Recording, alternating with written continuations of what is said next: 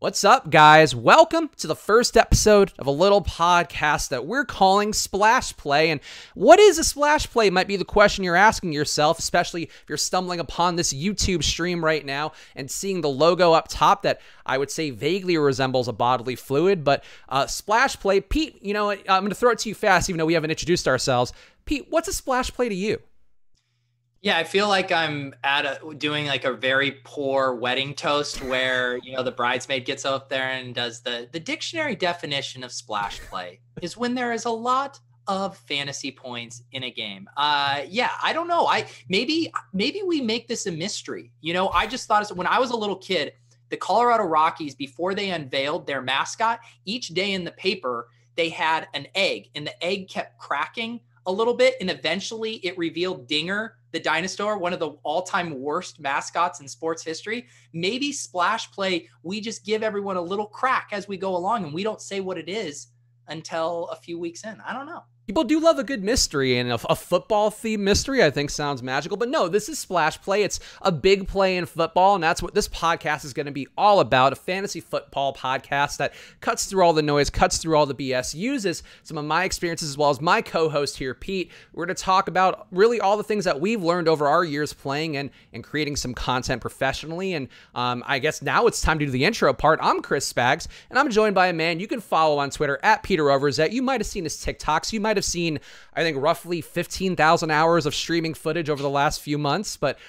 Pete, what's brought us to this point? Because I feel like, you know, real fast, we don't want to do a long intro here, but I know for you and me, I know for me on my end, I did a show with Pete last year called On the Contrary. I was very familiar with the work Pete's done around the industry for years, being a guy who can be sharp, be funny. And we just want to do a podcast talking about football, obviously with the goal of siphoning money off of thousands of people would, I think, be the hope, really. But more than that, just making good football content, which I feel like, you know, maybe we feel like is lacking sometimes in the industry.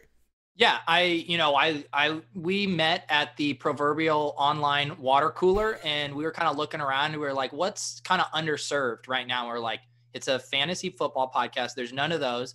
And then we were like, what's kind of a unique spin? And we were like, what if it's just two bros in backwards hats, just kind of, you know, shooting the shit. And we were both like, yeah, let's do that. And then I'm also looking here and I'm like, I've never monetized anything I've ever done. It's time to cash in. It's time to make the buku bucks. And so here we are, Chris Spags, ready to get that $1 million podcast deal. If anyone wants to hit us up, please do so, because that's our ultimate goal here. If Billy Spotify is watching right now, or Jimmy Apple Music, I don't know. I assume every company, the last name is just the name of the person who created it or runs it. I think that's a very mature worldview on business. But I mean, we have a YouTube channel. So if you're watching on YouTube, if this video worked correctly, praise be to whatever God you worship out there, because that's a miracle and a half that we were able to accomplish that. But subscribe on YouTube. We do have the podcast channel, or the YouTube channel, which is going to have all the episodes of the podcast. And of course, Apple Podcasts, that's a spot to be, unless Billy Spotify is watching right now. Then you can go to Apple Podcasts, and that feed should be up in the next few days. But if you search Splash Play on there, you know, we'll get it to you somehow. But we appreciate the subscribes right now, the 5-star reviews, especially when that Apple feed is up. It all helps us out a bunch. And on YouTube, subscribe, hit the notification bell so you know whenever we have new shows. And the plan right now, shows Sunday and Thursday, even though this episode we're recording on Tuesday to give our little look forward. But Sunday, right after the games, Pete, we're going to be going live and we're going to be giving some reactions right away. The hottest of hot takes, I feel like, is what we're going to be getting, because we're going to watch the game Sunday and just immediately jump on and do a podcast. Every other fantasy analyst after the Sunday games, they get their bowl of ice cream, they eat 2 scoops of vanilla, they go and brush their teeth, and they tuck themselves into bed watching a rerun of The Office on Netflix. No, not Spags and I. We are going to go to our computers and we're going to serve you up the hottest of takes while everyone else is quite literally asleep at the wheel. That is our promise to you. And it'll be the hottest it takes too, because one thing that I find important from my years, of course, my background, you might have seen me previously at Barstool. You might have seen me more recently at Osmo, a site founded by a team of the top DFS players that very much encourages data and smart research. And I would say Barstool, perhaps the exact opposite of that in a variety of ways. But still a situation for me where that's the perspective I bring, is the merger of these two worlds. I think data is very important. I think, you know, for me, right before we do these shows, I'll be on airyards.com. I'll be on PFF site trying to find whatever data they put up. And I think we're going to try to make it smart. We're going to try to make fun of a lot of the stuff out there. And that's the goal. So if you want to ride along with this, again, subscribe on YouTube, subscribe on Apple Podcasts, tell a friend of yours who's also a white male in a backwards hat, maybe even who's not. I think if you have one of those, that must be pretty rare. That must be pretty cool for you if you're a person out there who doesn't have only white friends in backwards hats. But help us out. Follow at Splash Play Pod as well. It's going to be a Twitter handle we're going to put all the episodes out on, and Instagram. So now you've gotten all the plugs, and now ad providers, Pete, they'll know that we can shill as well as anybody.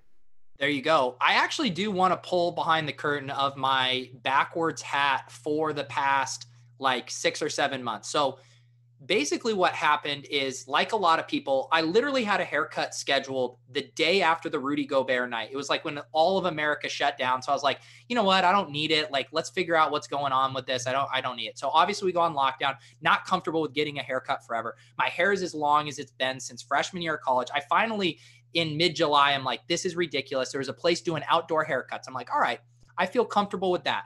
I go, Chris, it happens to be this stylist last day on the job. They're literally setting up the streamers for her, and she's talking a mile a minute. She's just so excited, gives me one of the worst haircuts of my life. So now I just went to finally be like, I don't want to wear a hat because I hate my hair, to I continue to need to wear a hat because I don't like my haircut. But it all ends on Thursday. I am going to get my haircut fixed on Thursday before the game, and hopefully I can ditch the backward hat look for some of our streams going forward. That was a long-winded story, but I needed to share that. Do you think she was just drunk on her last day and that's why you got the bad cut, or just like phoning it in like anybody would? I was like, like when someone like talking to you so much, I'm like, please just focus. It's okay if I talk a lot, but I need you to focus right now. And basically she just shaved like my sides and just left everything up top, but it like all falls funny and it just looks very Euro trash. And I just can't pull it off. Well, I do have a man bun, Pete, so I'm familiar with it. My hair is as long as it's ever been. I don't bust out the man bun too often. Here's why I wear a backwards hat. We're into the part of the show where we describe our sartorial decisions. Yeah, no, I think it's important to establish the rich history of us wearing backwards hats. For me, it's just like doing streams for Osmo over the last few years and having to see your face on camera all the time. Wearing a hat stabilizes that look quite a bit, unless you're getting haircuts all the time, or if you're like trying to look camera ready. And I know for me as a streamer, it's not quite an ESPN studio setup, even though it may look nice here in Pete's home or mine where we're recording from. For me, it was just like, I just need to get this looking normal without having to do any work so I can look at spreadsheets for 5 hours and make a video. It's terrible. It's true. So go ahead. I did forget for a little while, this was a football podcast. I apologize for the haircut digression. No, a little bit of everything here, and that's what we're going to bring to Splash Play. So we appreciate you riding along with the journey. And I think, Pete, one thing we wanted to do here up top, because it's been all the rage across the industry over the last few months. I know, honestly, you might see it if you're watching this video on YouTube. You might see it in the recommended, oh my God, recommended videos with Philippe Lindsay. You might see that. You might see the recommended videos. Some videos out there from fantasy football channels talking about their guys. A lot of articles too. A lot of the fantasy football. I think the meme of the moment has been my guys representing the guys that they draft the most, or they like the most, or they just want to plant their flag so they could victory lap it. You've seen it out there. And I think, Pete, we wanted to establish our guys up top for the year because it's the one way we can actually claim victory here for all of the millions of takes we'll throw out there on a given week. And I would say, 40% of which will be completely wrong. The rest, hopefully, we can claim victory. That's right. We're willing to move the goalpost, so to speak, to make sure we get a few wins in the column. But yeah, to your first point, everyone shares who their guys are, and I get really jealous if one of their guys is my guys, and I will go and tell everyone. I'll slide into Chris's DMs and be like, "No, Laviska Shenault is like my guy. That's my man. That's what People are trying to take Laviska Shenault away from me as their guy. And I'm like, I don't care how many GIFs you post of him. Do you have a signed helmet of Laviska Shenault? Because I do, because he's my guy. He's mine. But it's a little helmet, though. It's not even a full-sized helmet. We're working on that. We're working on that. He hasn't I saw you post a photo of it. I assumed it was like a game-worn helmet, and in fact, it's just like an ice cream helmet. My photo setup skills then did right. If my depth and stuff made it seem like a full-blown helmet, I did a good job with that. Yeah, that's great size photos by Pete. If you want to see more, follow at Peter Overzet. But yeah, I assume that was a full-size helmet. So you've already blown my mind, but that is one of Pete's guys. And, for me, I think, Pete, obviously that take is fairly brave, but for me, I think it's important to establish your dominance when you're picking a guy. And for me, my guy, a guy that I feel like very few people appreciate for what he does, a man not many people talked about. You don't see a lot of hype for this guy. Christian McCaffrey, I think an important player who I'm going to declare, if I had a stamp logo, if we had the production ability to do this, my guy, Christian McCaffrey. Pete, what do you think about it? How bold does that take? Spicy, very spicy. I like it too, because honestly, it's all about, you want this name to be synonymous with your brand. When people say Laviska Shenault, I want them to think Pete. In the same way they hear Patrick Laird, they think Pete. When I hear Christian McCaffrey, I just think, oh, that's a running back on the Panthers that scores a lot of fantasy points. He doesn't have a brand association with any fantasy analyst. I think this is wide open for you to become the CMAC guy. Well, I think the thing is that people always talk about, a number one overall running back, a guy who's going high in the drafts. And, the way that the media works is they'll go against it. They'll be like, oh, here's why to not draft Christian McCaffrey. Here's why he's washed up. Here's why, you could go on his Instagram, see him taking really embarrassing photos with Olivia Culpo, his girlfriend, where there was one point where they did a prom during quarantine and he looked like one of the backup characters in Grease, just wearing a leather jacket and a white shirt, maybe some cigs rolled up in his sleeve. And I was like, McCaffrey, look, if I were the typical fantasy analyst, I could poke holes in this and be like, don't draft Christian McCaffrey. But you know what? I'm not going to do that. He's really good. And also, he crushed my dreams when he was a college player at Stanford too. I'm a USC alum. So double reasons there. He's my guy. We've overcome a lot. Christian McCaffrey, my guy, Pete. You already gave us one of yours. And I know we didn't, Pete's kept his a secret from me today. So Pete, if you have a guy you want to throw another flag in here, maybe miniature helmet or not. I mean, if you have another one, that'd be great. If you just had a miniature helmet for each of these guys, I think that would really help. Well, now I feel like I'm torn because I don't know. I went with so for this analogy, let's say like Laviska Shenault is like the hole in the wall taco shop that just has these incredible tacos. It only has a few reviews on Yelp, and I'm trying to become synonymous with it. You just said, I'm a McDonald's guy, dude. I love a Big Mac. That's what I'm doing. And yet no one's a McDonald's guy out there. So now I'm wondering, do I try to be the Five Guys guy, more like a third, fourth round? Or do I try to pick another hole in the wall? I think I split the difference. I'm going to, be a Fuddruckers guy or something along those lines. Christian Kirk is one of my guys. I've drafted him on more teams than you. So if you go and try to say Christian Kirk's my guy, no. He's my guy, okay? I've written letters to his home. I fall asleep spelling his name in my head over and over. Other things that you would do for your guy, that's what I do for Christian Kirk. But do you know his girlfriend? I do know his girlfriend because I believe I remember seeing this post that perhaps you wrote on a Side Action blog. You are correct. The Awesemo sports blog style, whatever you want to call it, content. His girlfriend, I just happen to have followed for years because, at Barstool, you happen to follow an attractive girl or two who maybe was like a smoke show of the day or whatever for their college or something like that. And I then remember her seeing her date Christian Kirk, and I did put a post up on Side Action, which got a lot of sites actually just ripped it off entirely and didn't give credit, because that's the game. That's why guys like Pete and I are here, because we don't care about credit. We just care about the news getting out to the people. And his girlfriend, Ozzy Oskin is her name. Unbelievably attractive, and really, that can only help, I would think. Though they do say in boxing that it does weaken the knees. Yeah, that is one of my concerns. I was thinking about going away from Christian Kirk after I saw her, but I decided to stay the course. I'm not a fair weather guy. He's my guy through thick and thin. We have made an oath to stick with each other throughout this season. And if you're like a wide receiver 3 whose girlfriend has over 100,000 Instagram followers, I feel like that's like a pretty good get relative to the depth chart, I would think. That is very good. Yeah, you said we were really into stats. One of the ones we're actually looking into is Instagram followers above replacement for wide receiver 3. So we're going to let you know which wide receiver 3 is crushing that metric. And we'll tell you right now, spoiler alert, it's Christian Kirk. Number 2 on the list, Odell Beckham. That's we'll talk more about Odell later in our segment that we're going to call How to Not Get an Explicit Rating on Apple Podcasts, while also talking about a football player's physical Remember when we said we weren't going to tell you what splash play means? Now you know. It's all about the water sports here, of course, on Splash Play. Another guy, I'm going to put a flag in him right now. I'm going to put... we are. With the explicit ratings coming whether we want it or not, Chris. No, I'm going to like one of those miniature flags that you get that's like patriotic. I'll put that like in their cap to indicate that this guy, I don't know, that feels a little bit possessive-y. I don't know that I love it. But anyway, I will put my flag in this guy, Austin Ekeler. I just like his workout videos. I'm going to say that first and foremost. I think we all remember last year, he started the year really hot with no Melvin Gordon out there. And again, I like what he brings to the table. I like his Instagram fitness videos. I like when I see him on Hard Knocks. It's just him, when he jumped over 7 tackling dummies in that last episode they had there. Unbelievable vertical leap, unbelievable athlete, guy who's going to be good. I'm big on the Chargers. I know we like to make jokes here. We're going to make a lot of jokes over the course of this podcast. Great 5-week existence where we flame out and get kicked off of every channel.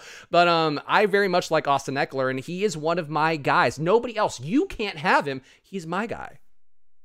That's really unfortunate because I was going to say Austin Ekeler, but I did just check the rule book and only one guy per fantasy analyst. So once you claim dibs on Austin Ekeler, I can't. It's just off the board. There's no Three's Company sitcom situations happening here with us and Austin Ekeler where he's walking through the house in a towel, we oil him up, we have a good time. So, you know, there's a pretty thin line between homoeroticism and the My Guy game, I feel like, at least when I'm doing it. So, Pete, get us back on track.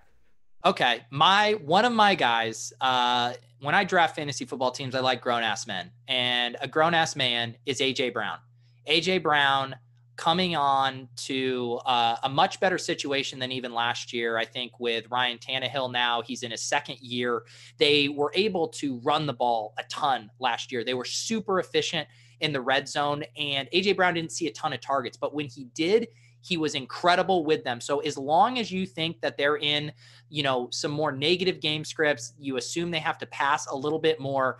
I think that volume catches up with A.J. Brown and he ascends to a number 1 type wide receiver profile in this league. I think we're going to be mentioning him along the names of Julio Jones and Michael Thomas by the end of this season. So A.J. Brown is my guy. You can't have him. I call dibs. I don't want him anyway, Pete. I'll tell you. You can have them all yourself. No, here's why I don't. So I didn't know that we planned on debating our guys, but here's why I'll debate a little bit of A.J. Brown. Ryan Tannehill doesn't throw the football. Like, that's one thing that people may watch football and think, oh, the forward pass was brought to the table a few decades ago. Now a lot of guys throw the football, love to sling it around. Tannehill threw the football less than 24 times a game last year, and in their ideal world, I really don't think they want him to throw it all, which is great when you could pay a guy, $25 million a year and you basically don't want him to throw. But I just feel like he's like, Russell Wilson was a guy people talked about a lot last year, due for some negative regression, just had such success on all his throws, and he didn't have it because he's a really good Super Bowl winning quarterback. Is Ryan Tannehill a guy who can continue to be that great, throwing it 20 times a game to maybe 25 even if he gets a bit of a boost? That would worry me about A.J. Brown, even though he is a fantastic guy to own on purely our guy type metrics.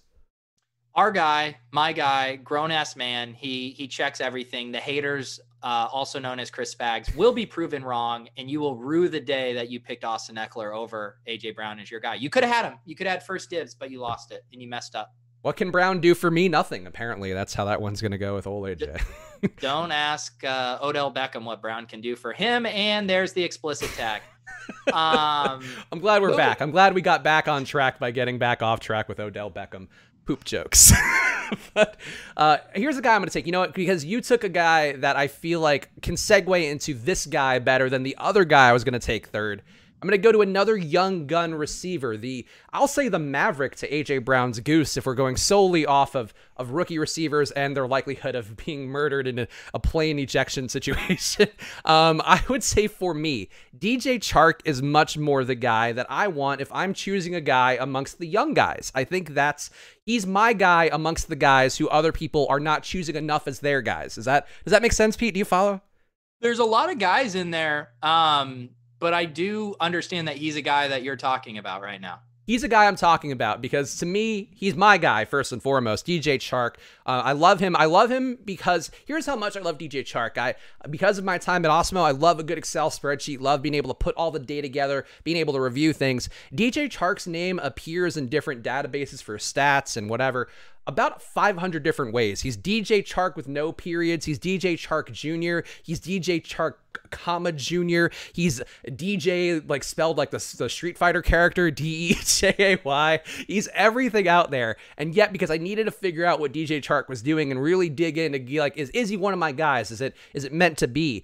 And he's one of my guys because I dug into it. He was amazing last year, and that was with Gardner Minshew not being that great. Nick Foles, maybe being okay, whatever run he had out there. Minshew, a guy who a lot of people who I respect out there are saying is going to be better this year. That team stinks. They're going to need to throw a lot.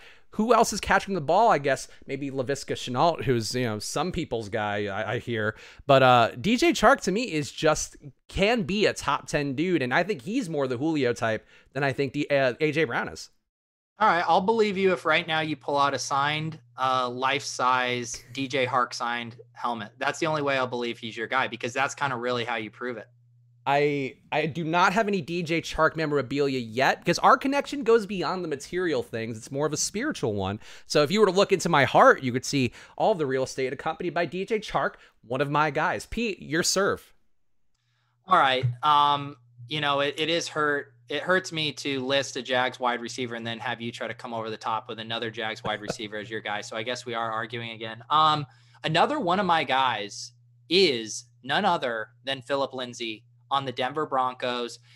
People want to say Melvin Gordon's their guy. You know what? My guy is the undrafted free agent out of the University of Colorado, the guy that keeps defying all possibilities, and he's going to do it again this year. Melvin Gordon is going to be relegated to the bench. He already has a rib injury. Phillip Lindsay has just been a hashtag good football player every time he's on the field. I think he's going to catch some more passes this year. I hear other people trying to say they were in on Phillip Lindsay back when he was in high school. No, I went to his birthday party when he was 4 years old. So he's my guy. He's my best friend. You can't have him, and you're not invited to his birthday party like I am. Why is it all Colorado guys for you? What is it about Colorado guys that make them more inclined to be your guy? Well, I was famously born in Colorado back when I had more tribalistic fandom tendencies. I did root for the Denver Broncos, John Elway. This one's for John, Ed McCaffrey, Shannon Sharp. I'm just listing players to prove to you that I was a Broncos fan. And I have a soft spot in my heart for the Broncos a little bit, even though it now skews heavily toward fantasy. Okay, that's fair. So yeah, the Colorado Buffaloes apparently well represented by Pete today. I'm not going to go to a Colorado guy. I'm going to go to a man who, if you were to compare this football player to, I would say, a movie character, we're probably going Mr. Glass from the Unbreakable series. But his name is Will Fuller. Weirdly enough, another dude who has a million different names. I think he's Will Fuller the fifth on a bunch of sites out there. So another person you got to really work hard to figure out if he's your guy. And he's, in fact, my guy, because Will Fuller is a guy who gets hurt and overcomes it over and over again to be one of the top deep threats in the league. And you're going to have no DeAndre Hopkins in the mix anymore. He's got his big contract now in Arizona. And I think it's really a question of, can Will Fuller stay healthy? If he does stay healthy, he's a monster. And I want to take that risk because he's my guy, but also because I just think he's a fantastic player who is finally to get a chance to do something. Still going to have other receivers in the mix who can take the attention away with Randall Cobb and also with the trade that they said for Brandon Cooks. So I'm very comfortable with Will Fuller, and I think probably more comfortable than I should be, given the fact that just mentioning his name, the breeze that came into my mouth might have actually broken one of his bones.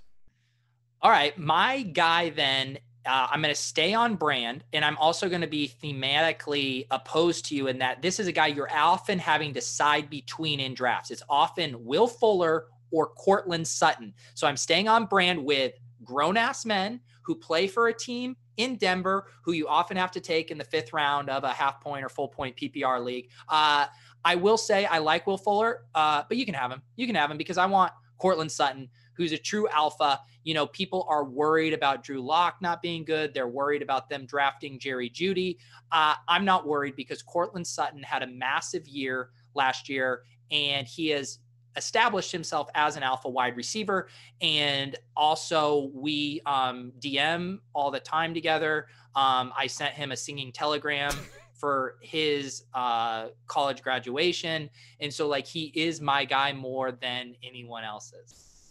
I mean, is it hard though to have a team where there are that many like my guys, where I feel like Jerry Jeudy's a lot of people's my guys, Noah Fant. No, people love Noah Fant, a guy who caught like 5 balls last year and ran them all for 80-yard touchdowns.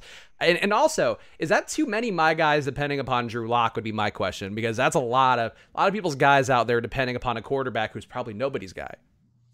It really does beg the question if I should stack and correlate my guys and just bring Drew Lock into the fold, because if Courtland Sutton and Phillip Lindsay, who are definitely my guys more than anyone else's, become the ultimate my guys, then it also means Drew Lock is therefore one of my guys too. So I'm just going to get the last one in here and say Drew Lock is my guy. I'm apparently all in on the Denver Broncos. I didn't even know it was possible to be a homer of a team you don't even watch or care about anymore, but it's there. I'm out. I'm a Denver Broncos fan. I can't hide it anymore. They're my guys. The transitive property of my guys can sometimes lead you to finding some unique things. And I guess being a Drew Lock guy is nobody's ever going to find a good way to come to terms with that one. But you know what? I'll take a guy who I feel like could be, we could call him the aged Drew Lock, maybe the best possible evolution of Drew Lock, I think. You could call him the Charizard to Drew Lock's Charmander, perhaps. Phillip Rivers. I think he's actually going to have a good year this year, and it's scary to go with a guy who, A, doesn't curse. I mean, we're trying to not curse here for the sake of not having that explicit rating, which we might have already thrown out the window, for being honest. But I think with Phillip Rivers, for me, I just like that he threw the ball a lot deep last year. He was one of the top throwers of passes over 20-plus yards, and that was with a Chargers team where, granted, a lot of those passes did end with him being like, "Oh, dad gummit," and yelling at the wide receiver who allegedly ran the wrong route. Unclear. But I think there's some Jameis Winston potential being in a better offense, having Frank Reich there as well, who's been really, I think, able to do a lot more with a lot less at some of the quarterbacks he's had. To me, Rivers is the dude who I'm willing to invest in because he's so old, and he and Ben Roethlisberger, I feel like two older guys who I think could have monster years. So my guy, senior edition, champions edition, I feel like that's what I would call Phillip Rivers. Yeah, this is it seems off-brand to your other guys. I mean, McCaffrey, Eckler, Fuller, Chark are some of the most athletically gifted players in the league. And then you're like, yeah, let's just pluck someone off the geriatric heap and he'll be my guy. But you always keep me on my toes, Spags. That's what I'm here for, and that's what our guys are here for as well. So now we've made our claim here, and remember, if any of these guys have a good year, you heard it first on Splash Play. Probably haven't even heard these players' names anywhere besides Splash Play all season long. That'd be my guess. All right, let's keep going here. And I wanted to get one thing too, because we've talked about it. The goal of this podcast is to make people smarter, to make people learn something a little better. And we happen to have, I'm a big believer in the concept of the outliers theory by Malcolm Gladwell, even though Reddit really doesn't like Malcolm Gladwell, which always, I guess, surprises me when Reddit just hates somebody really and has good points behind it. Malcolm Gladwell apparently really just kind of a snake oil guy, but he does have fun theories that I feel like lend themselves well. One of his is the outliers theory, that if you spend 10,000 hours of deliberate practice doing something, trying to be good at something, you can be an outlier. You can be the top of your field, and that's deliberate practice. And there is no more deliberate practice than when you go onto Twitter, you open that Twitter app, you see the @PeterOverzet name up top there with a stream going and a draft going. And Pete, we did it on our test episode that we did just for ourselves. You showed me how many leagues you have, and you have to have added even more with some of the streams you've had lately. So give the people here a quick estimate. How many leagues have you drafted? How many best ball teams do you have out there floating in the wild, like a Johnny Appleseed of fantasy football? Hey, it's the first episode, minus the test episode that you just revealed happened. So now when the fans demand the lost tapes to be exposed, you will want to hear Chris Spags' introduction to the lost tapes. One of the worst introductions that's ever happened in the history of anybody. Like, if we were doing a first impressions thing, nobody would ever watch or listen to the podcast based on that first intro.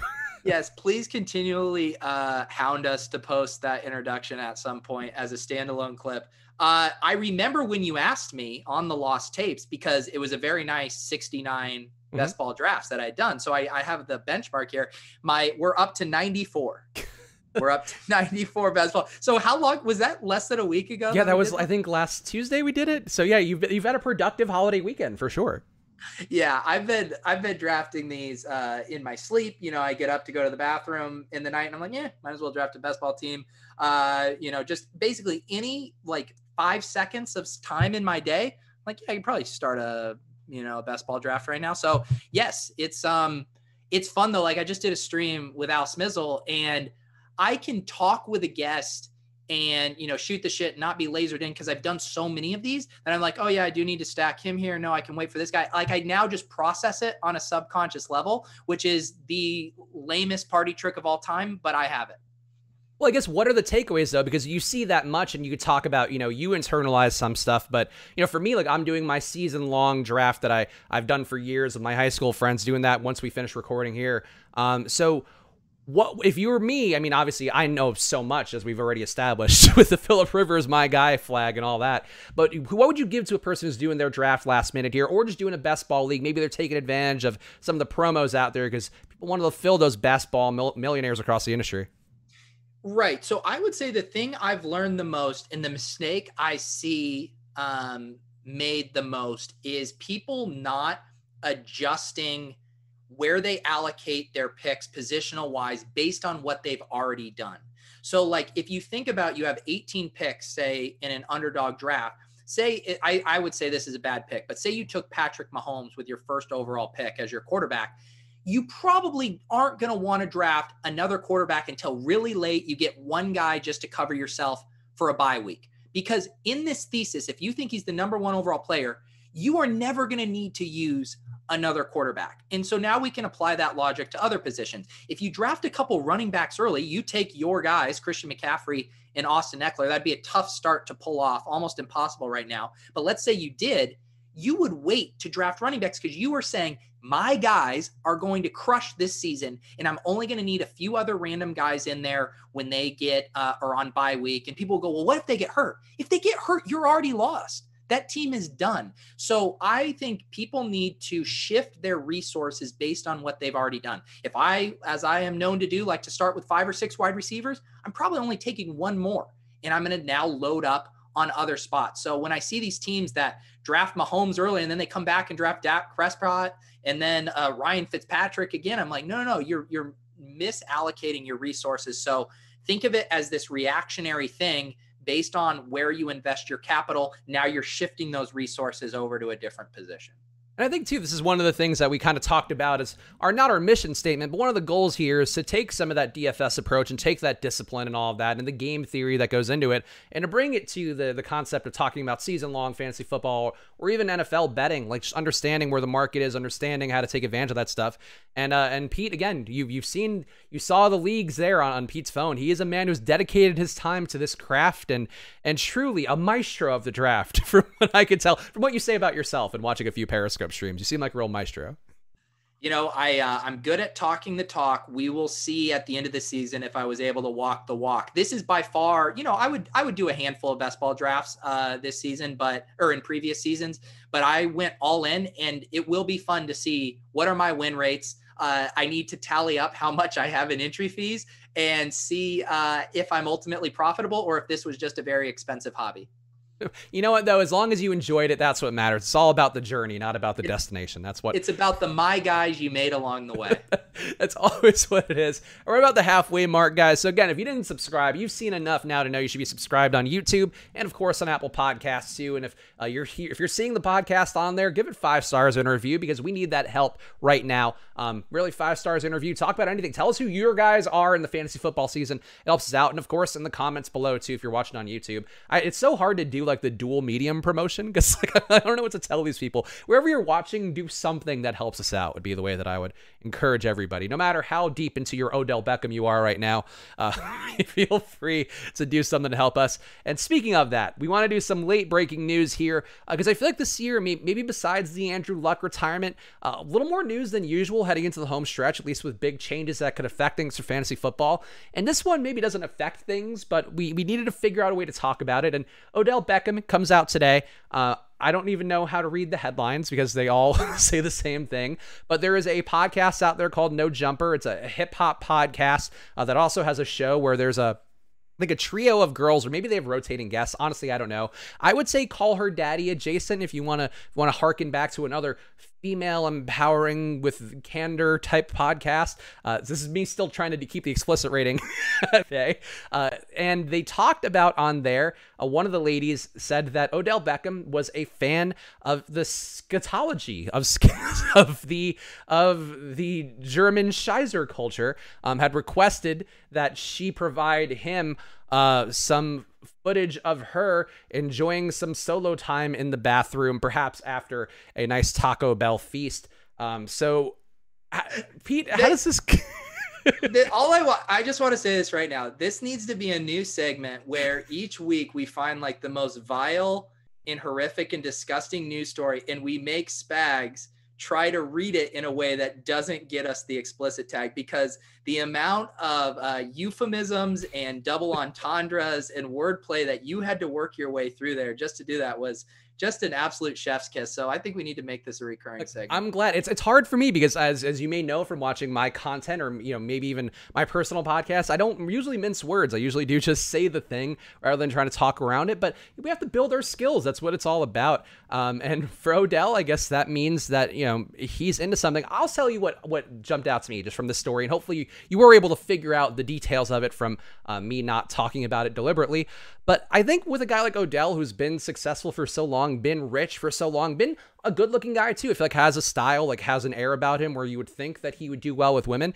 I think that for him, he just needs new challenges, and maybe there is a football correlation there where it's like, what do you do if you, what do you give the person who has everything? What do you give Odell Beckham? You give him a heaping plate of of a Rochester garbage plate looking thing, and that's what brings him joy. But maybe it means he's hungrier this year. Maybe it means he's got more fiber in his diet as well that could help him on the field as well, could prevent some injuries. So, Pete, what's the fantasy football spin here for Odell Beckham? I mean, the fantasy football spin is if you rostered Odell Beckham last year, he took a piling shit on your team each and every week. So this is a chance for him to not only to give, but to also take, apparently. So Odell Beckham from a fantasy standpoint is actually a very tough riddle to solve. I've been drafting my guy, AJ Brown, over him in drafts. They're generally going in the same range. I get the upside case for Odell. I mean, just one of the most just gifted players we've ever seen in the NFL from a wide receiver talent standpoint. But there's definite concerns since he switched teams, what this team wants to do on the ground. Literally today, they just extended Kareem Hunt. They have Nick Chubb, who's one of the best pure runners in football.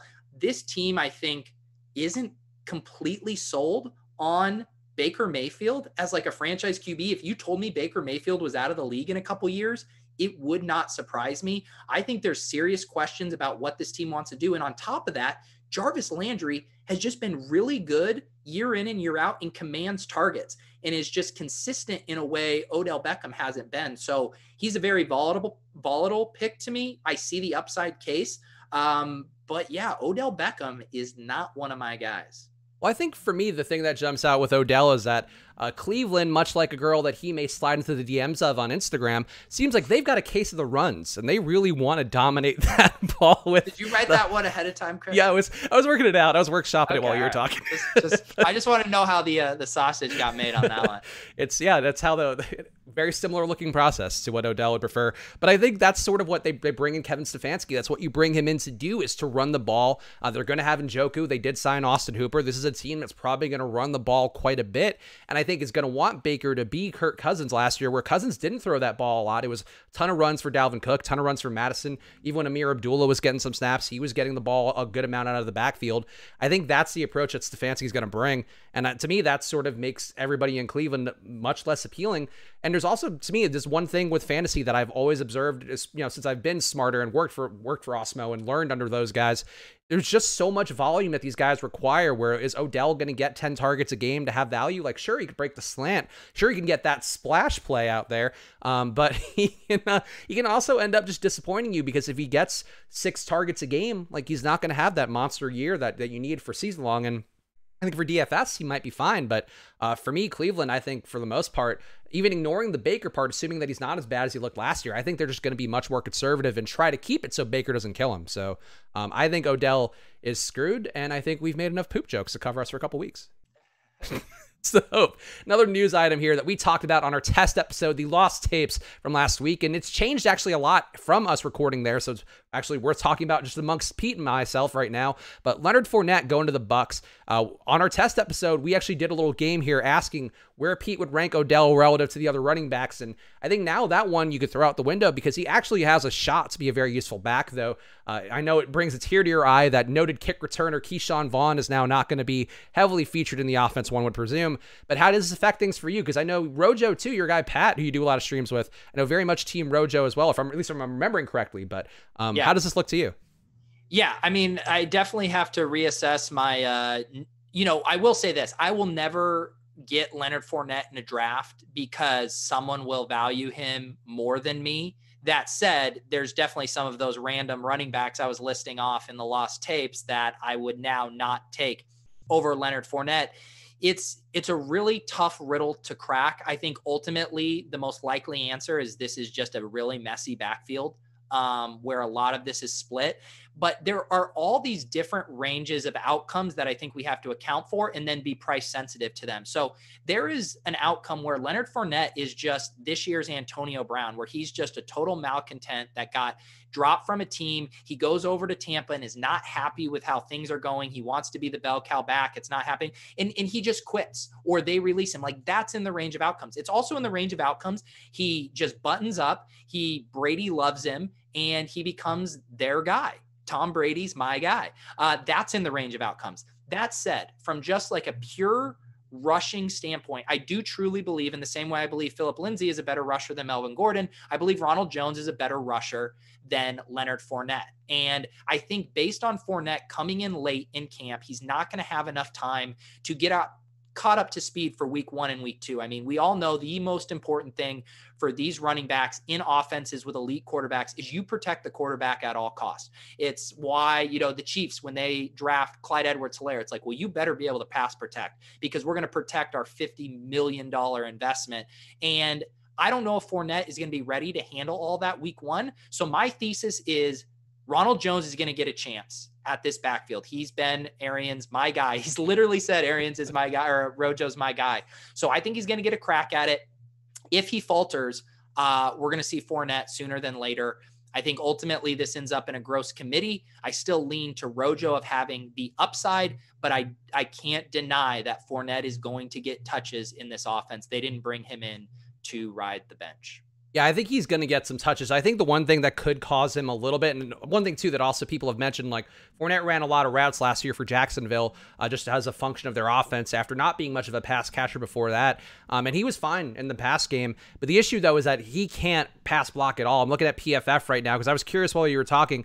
He had a 33 grade for them in pass blocking last year, and that's an important one because I do think that's something where if Ronald Jones is a more capable pass blocker, I mean, he wasn't much better according to PFF grades, but something to keep an eye on. PFF grades are not a perfect thing, though I do love their site generally for data. But I think if he can't block, like if either of these guys can't block for Tom Brady, if they put him in danger, like those guys are going to have a real short leash. And maybe that's where a Dare Agumbabale or even a Keyshawn Vaughn gets in the mix or LaShawn. I mean, like there are some ways it can get weird because if you give up hits to Tom Brady, Bruce Arians is not going to be happy with you. And he's going to be holding on onto the ball even more than he normally would in a New England offense. So. Yep. It's definitely one of the more interesting backfields to see shake out. And we're going to talk about another one that just got pretty messy here with Adrian Peterson being released from Washington. Now, all of a sudden you have Matt Patricia, a notorious running back by committee guy, getting someone else. We were all kind of getting excited. At least I was about DeAndre Swift and Kerryon Johnson. I thought there was room for both of them to maybe pay off their cost in drafts. But now you bring in Adrian Peterson. We're to the dreaded 3-way committee. You have Peterson and Kerryon splitting work. You have DeAndre Swift injured here at the start of the season. So it's another one of those situations that is pretty gross. Yeah, I think that the Peterson part of it, the Detroit part, really, I was not much of a believer in those guys because, even though most running back committees are committees. Like most running backfield groups are just going to be splitting touches.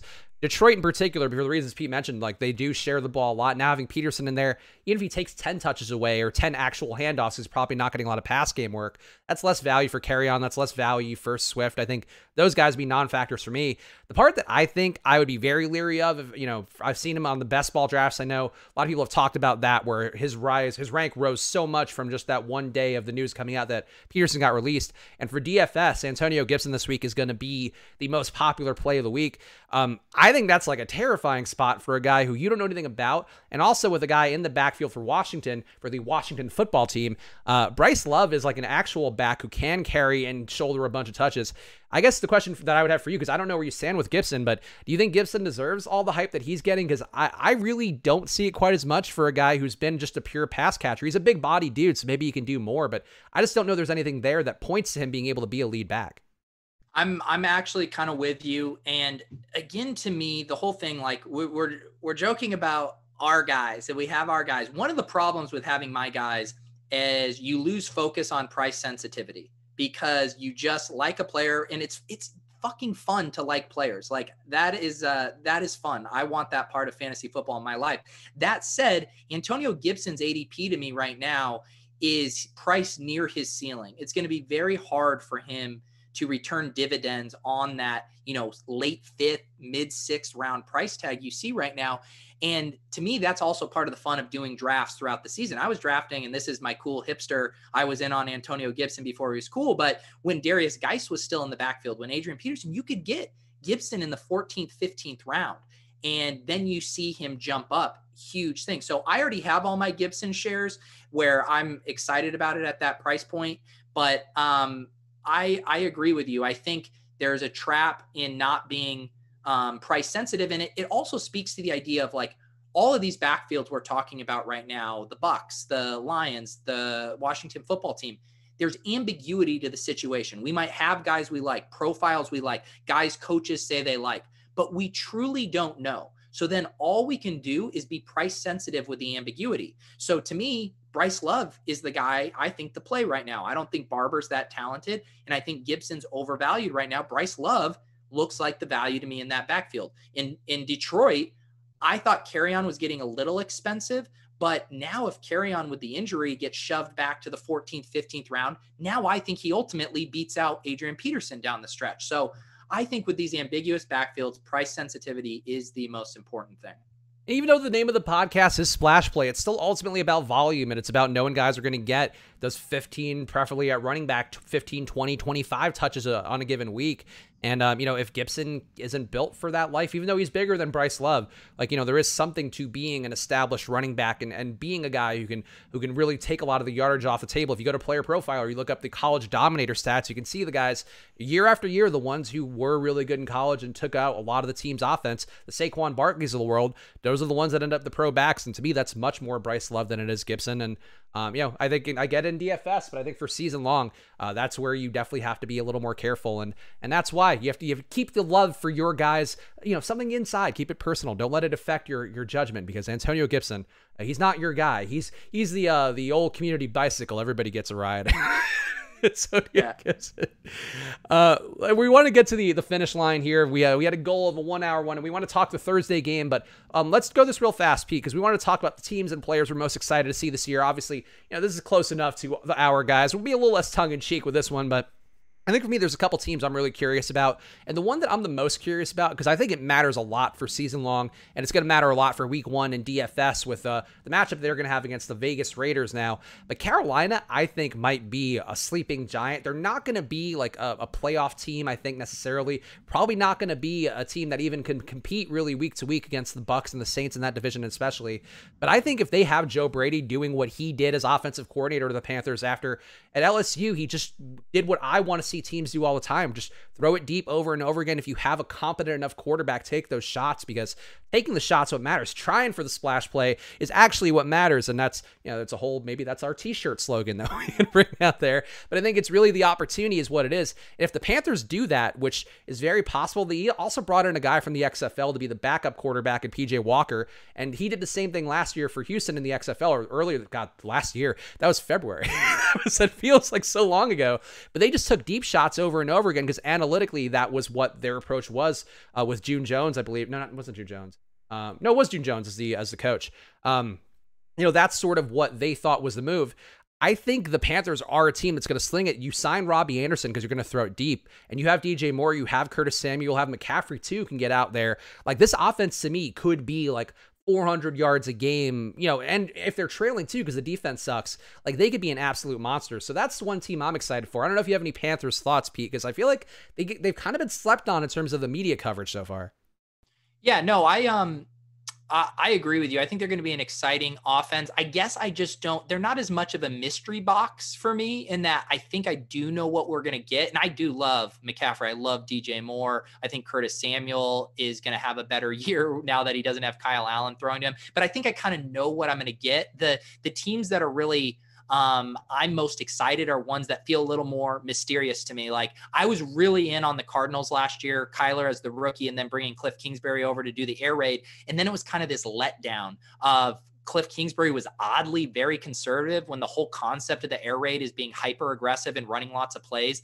As the season went along, they started to pick up their pace of play. And now I'm like, okay, Kyler Murray takes the leap. They get DeAndre Hopkins. I'm like, is this now when we see the platonic ideal of the air raid in the NFL? So the Cardinals, I'm really excited about. Our guys, Laviska Shenault and DJ Chark down in Jacksonville. Everyone loves Gardner Minshew, a cult hero. They're a team I think is going to be really exciting. Even if they're bad, I think they could just be a really fun team. And then speaking of fun teams, and again, I'm the biggest Patrick Laird stand in the world, but I love the Miami Dolphins rebuild. I think they're still going to be in a year where they're experimenting a lot with their stuff, but they just have so many fun, talented players. And it's great either way. If Fitzpatrick's in the game, the dude just slings it. Like, he does not care. He'll throw it into triple coverage, fast-paced games. And then Tua comes in. It's like he's one of the more exciting quarterback prospects we've had in a while too. So I feel like, as opposed to some bridge quarterbacks that feel kind of blah, like no one's getting excited about Nick Foles, like Fitzpatrick is a quarterback, even though he's not long for the team, he's going to be fucking fun as hell when he's out there. And I just realized I keep occasionally dropping F-bombs when we were worried about the explicit rating. I will get that under control if that's one of our goals. But yeah, so the Dolphins, the Jags, the Cardinals, those are teams I'm like, what are they going to look like on the field? I'm super excited to see. Old edgy Pete Overzet coming in here with his track record of edgelord content, but I'm with you on that. I think those are teams that I'm into. And another one too, the other side of the Panthers coin for me, the Joe Burrow side in Cincinnati. Zach Taylor to me was not a coach that I was very impressed by in terms of just the offensive scheming and all that stuff. I think Joe Mixon's good. I think AJ Green, having him back if he's motivated and trying to play, can be good. But I think Cincinnati intrigues me, and I just want to see if Burrow is that guy or if it was all Joe Brady, and I think that's sort of what it comes down to. And I think the Panthers might be a little more of what Joe Burrow was last year than Joe Burrow is going to be in Cincinnati. And that's my guess. And one last team that I'm curious about, and this is my personal team that I grew up liking, despite being a person who grew up in New York. I grew up liking the Cowboys because my dad was a big Giants fan, and I thought as a 5-year-old that'd be like a fun thing to root against your dad's favorite team with your favorite team. And turns out it's a little more Freudian than I realized. But my first memory of the Cowboys was Troy Aikman getting stretchered off after a Lawrence Taylor hit, and I cried. That's like literally one of my first memories of being alive. And that's, as being a Cowboys fan as an adult, not as fun as being a bandwagon perceived Cowboys fan as a middle schooler.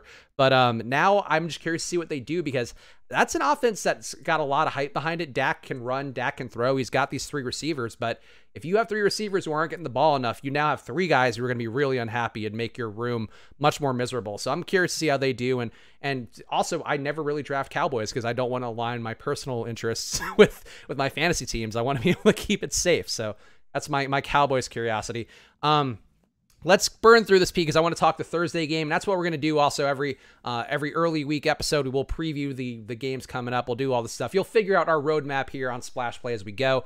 But Thursday game real fast, Pete. What are your thoughts? We got Houston and I was going to say Houston and the Texans. The Texans and the Chiefs. That is a more viable matchup here. 2 quarterbacks who got paid in the offseason, 2 offenses that are going to be completely insane. I expect this to be, I'm not a shocker based on the Vegas total, which is in the mid 50s, a very high number. And you should be watching Vegas totals as well if you're not doing that as a fantasy player. An important way to tell what games are going to be good for you to play guys from on a given week. But this game, Pete, I think it's going to be a monster one. Obviously, the bet you would probably take is the under just because of the excitement. But I really think this one could be a 60-point game for a season opener. But how do you think it all goes down, Pete? Because I think there's some questions too. Like maybe these guys just aren't as good after the shortened training camp. Maybe Clyde Edwards-Helaire, I know I would not play in showdown format on Thursday if you're playing that. But what do you think about it? Yeah, I'm with you. I think I actually am feeling like this game, represents more than it normally does, and that we've just gone through this wilderness of quarantine and coronavirus, all the uncertainty about whether the NFL was going to be able to pull this off. And now we get this marquee matchup. My first and foremost thing is I am just going to soak it in as a fan, and we are going to have a ton of points scored. I do think, to your point, maybe it's a little sloppier. In general, I lean toward thinking that elite offenses with shorter prep time are going to beat out solid defenses in shorter prep time. In neither the Texans or Chiefs, they're both solid, but they're not like formidable defenses in a way I'm worried about either of them slowing each other down. So I really think the offenses this game could look like that Rams Chiefs game from a few years ago, where it just looks like flag football, just like points after points. One of my favorite football games in the last few years, by the way. Like I would love if every game looked like that. Well, and maybe I'm like dating myself as not being a hardcore football fan, but I mean, probably my favorite game that I've ever watched from like a fantasy football perspective. Yeah. I mean, that was just insane. So yeah, I just hope, man, I hope we can get a game like that and just get the tingles just flowing of like football is back. It's going to be a great game. And yeah, I think, like you said, we'll have to check out kind of our ownership projections there as far as how that showdown slate shakes out. But the fun thing about these teams is just because you don't use, Clyde Edwards-Helaire or Will Fuller, there's tons of fun, exciting options in these offenses where you can mine some value of guys who could luck into 2 touchdowns. And if you're tempted to play as a casual fan, maybe you're not as much of a, hopefully with you following Pete and my content, you've played some DFS, it. But for showdowns, put that captain in. If you're one of those people who's got a bunch of free DraftKings entries or whatever, put a wide receiver at captain, put preferably one you think will be lower owned. Like I would think Brandon Cooks will be a bit lower owned, maybe even Randall Cobb if you want to go there. But a guy who can have that big outlier day and then put your quarterback with them. But that would be the move I would make here. There's a lot of sharper guys out there who could talk about it. I think Drewby a little, right, Pete? I feel like I saw you guys tweeting. Yeah. Like Colin Drew, another really sharp guy out there who's won a lot in showdowns. Just, try to learn that one because that's a really fun one to play, I think, if you're a casual player. And if you're also just a little bit knowledgeable, like you're probably not going to get killed too bad in showdowns. You might not win it all. And if you do win it all, you might split it 750 ways. But still, it's a fun thing to play here and a fun thing. And that's what we're all about here on Splash Play is the big plays. So make sure you follow at Splash Play Pod. Subscribe on YouTube. If you're listening on Apple Podcasts, if we got that going, subscribe on there. But make sure you're doing all the things here that we need. Hit the like button on YouTube. I don't know. Help us out here because we're trying to do this. Pete and I, just 2 independent media creators trying to make this work on all our own here. Follow at Chris Spags. Follow at Peter Overzet. And Pete, any plugs or anything you want to say here? Any words of wisdom before we send everybody off here on our first maiden voyage on Splash Play? Just be sure to harass Chris on Twitter to someday release his introduction to the Lost Tapes for the Splash Play test episode. I will not let him live that one down. I was a little rusty, let's say, from having a few weeks off of hosting some life changes and did not come out with the usual professionalism I like to. I think it was just like, hey, what's up? We're doing a podcast. Pete here. Chris Spags also. It was really bad. It was one of the more shameful things I've ever put on tape. But less shameful than maybe dating Odell Beckham. That's what I would say. Either way, we hope your guys do well. We'll see you guys again soon. And we'll see you guys Thursday. So goodbye.